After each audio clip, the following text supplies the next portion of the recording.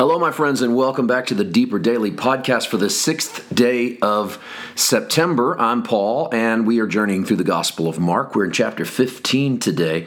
We've been talking about the individual components of what happens primarily on the way to the cross as Jesus has had his trial. He has been mocked, scourged, beaten.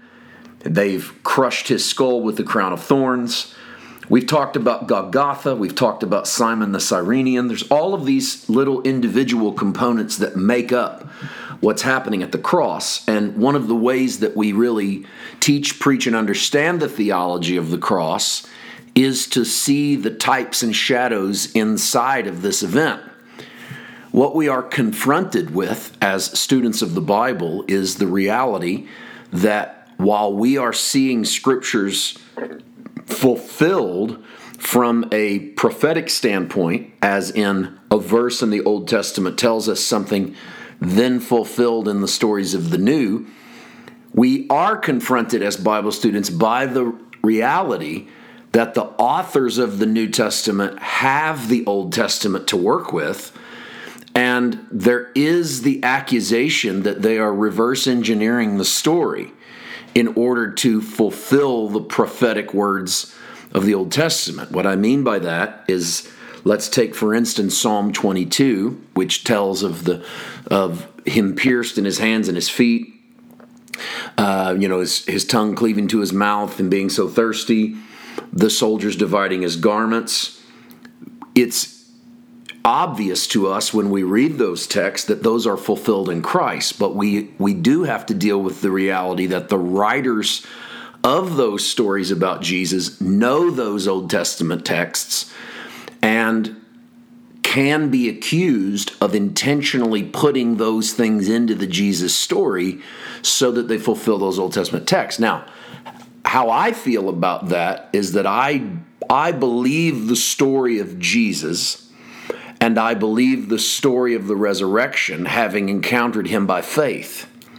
And so when I see these stories of Jesus, I see these as fulfillments of prophecy, but I want to acknowledge the detractors who say that this is being written to show the fulfillment of prophecy. They're saying it through a skeptical lens, that it's being written though it didn't happen to fulfill prophecy. You have a choice to make. And I say this to you with no fear of your own journey, because I think that you are able to wrestle out how you feel about these texts. Does Matthew, Mark, Luke, and John, do they make up stories about Jesus that look as if he's fulfilling Old Testament prophecy? Or are they telling the stories about Jesus that happen to be fulfilling Old Testament prophecies? Now, you may be listening and saying, well, why would you even bring that up unless you believe that? That's actually not true. People that bring things up often get accused of believing them. You know me better than that if you've listened to the DDP. I love to put out alternate ways of thinking about things, a lot of which I don't believe at all. But I think it's necessary, if you're going to be an honest student, to at least look at the other side, look at the opposition of it. And then when you end up in the faith, you've wrestled out the faith to a place that is real, not just theoretical, not just heady, but real in your heart. And so here's a great example of it. It's our text for today. It's verse 24. And when they crucified him, they divided his garments, casting lots for them to determine what every man should take. And of course, this is directly prophesied in Psalm 22:18. Now, you could then say, well, Mark puts this into the story so that it will look like Jesus is fulfilling prophecy. And I get that argument. I don't agree with it. But what we do know is that the spoils of those who were accused, whatever they had, I said that wrong. Whatever the accused or those who were being executed, whatever they had after their trial, could be confiscated by their executionist, and it was considered the spoils of the job.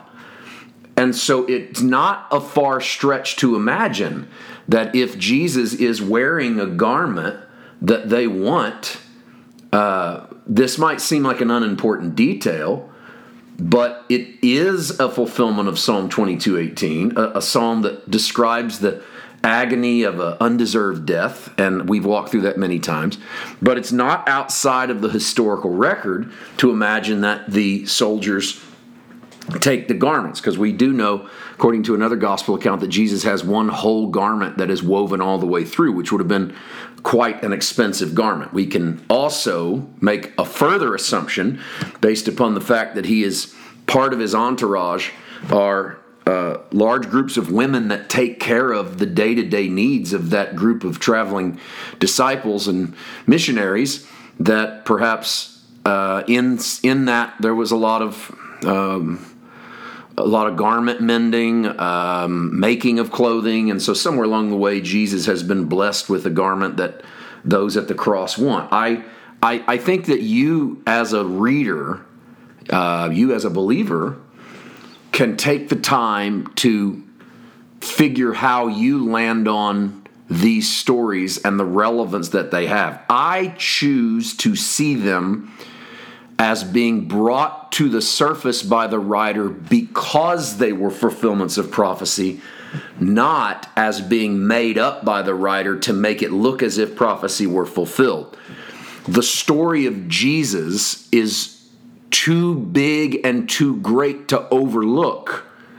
Therefore, these little stories that fulfill Old Testament prophecy, to me, fall into the greater story of the existence of Christ, lending validity to what they are. Verse 25, it was the third hour, and they crucified him, and the third hour is a Roman way of saying it's about 9 o'clock in the morning. The morning hour would have started around our 6 a.m., and so the third hour means Jesus goes on to the cross at about 9 a.m. We'll look at the inscription and what's happening on the cross, because we now have Jesus crucified. There's a past tense. They crucified him. We'll look at crucified, and we'll look at what this looks like, both for Jesus then and for us now, tomorrow. See you then. God bless.